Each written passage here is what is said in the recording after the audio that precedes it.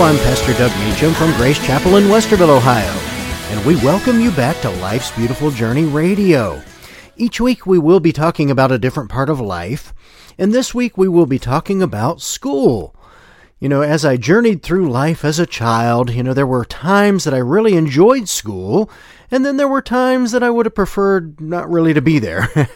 I went to school in the Big Walnut school system, and that's in Sunbury, Ohio, and I was probably a bit of a naive child, very innocent. I was an only child, and so I didn't have an older sibling to show me the ropes when it came to dealing with what school would bring my way. In fact, there was one time while I was in elementary school when they announced that we had to change buses for one day due to some maintenance issues with our normal bus. And I started crying there at my desk because I thought the new bus wouldn't know how to get to my house. Oh, man. I learned so much more than teachings from books while in school. In fact, in middle school, there was a boy who was bigger than anyone else in the school, and he would bully most anyone he passed by in the hallway.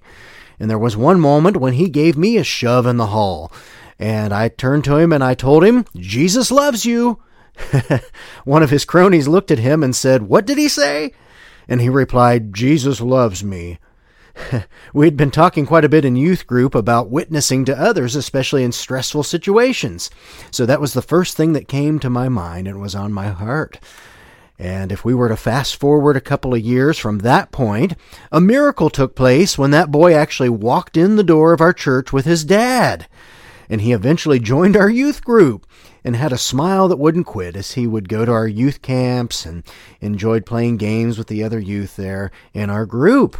I like to think that my offering the love of Jesus to him was the key that opened the door to him accepting Jesus into his heart. I think in general, the things taught in school can help students learn about our history and maybe help shape the direction they might go in the future. And I heard about a couple of 11th grade boys in a science class as they were discussing their futures. And the first one said, "You know what I want to be when I grow up?" He said, "I want to be an astronaut." Well, the second student sitting there just kind of looked at him funny, and he was suggesting there he'd seen his science marks and thought he might not do quite so well at NASA, that wasn't on the horizon for him. And still, though, the first student continued, "Yes, I want to be an astronaut because I'm going to be the first person to land on the sun." Well, the friend looked at him even more crazy there and said, "Well, you can't land on the sun. It's always too hot. That'll never happen." But the first student persevered, and with conviction he responded, "Yeah, I know it's too hot, but that's why I'm going to land on it at night." Oh man, we may discover the hard way what is or what is not going to be in our future, like that young man. In high school, I was very involved in the band and in sports, and I mentioned quite a bit about the sports side of things in an earlier episode this season, although I did sell myself short on the results of my 200-meter dash in the state meet. For some reason, I said I got 8th place. I actually got 4th. So I guess I haven't learned the art of exaggerating properly there, but one thing that did shape the direction of my life while I was in school didn't really happen in a classroom, and it didn't happen on a sports field. My junior year, we ended up having 4 students die during the school year. 2 died in a car accident, and 1 died as he was hit by a car while on the road, and then 1 was actually robbed and then shot. And it was just devastating for the whole school. There were some terrible moments there during that school year that just really affected all of the students, every single one of us. My dad and our associate pastor at the time were called in, actually, to be available to talk to the students who needed support during those days of grief. Seeing how they were able to provide comfort to them really touched my heart. From my years to come into the ministry there, I could think back to that time.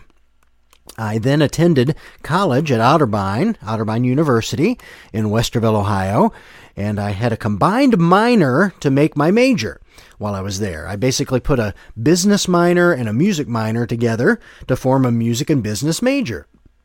And while I attended there, I still had these dreams of working in the music business. In fact, I even interned there in Nashville, Tennessee, as I've mentioned before in past seasons, to be able to kind of learn more about the music business. But while I was in school there at Otterbein, I actually spent a lot of time also in ministry. I had many friends that would ask if they could talk to me either on the phone or in person somewhere there, maybe meet at the library and talk.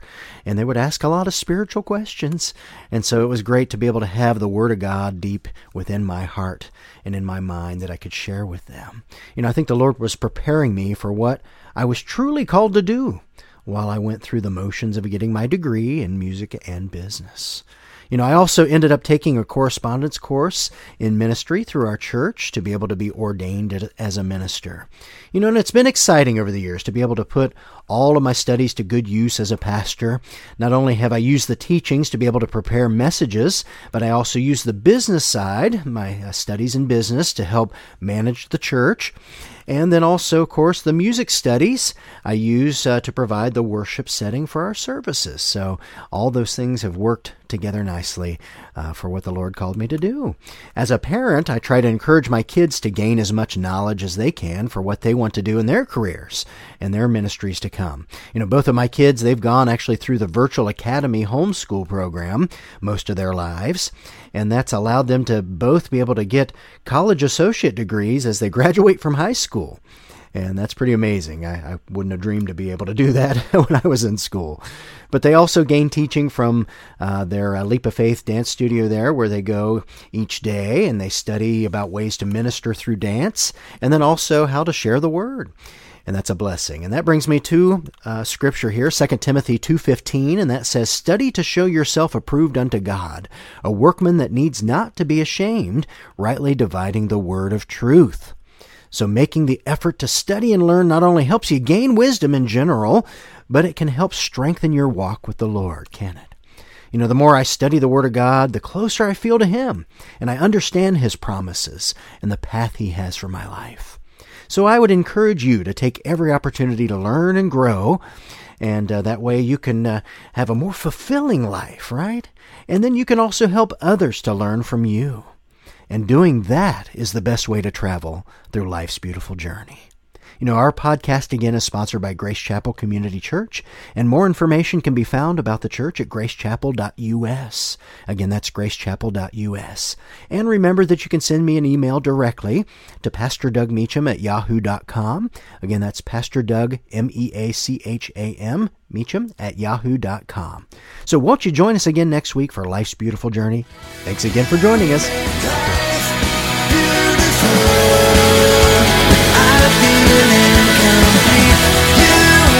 Life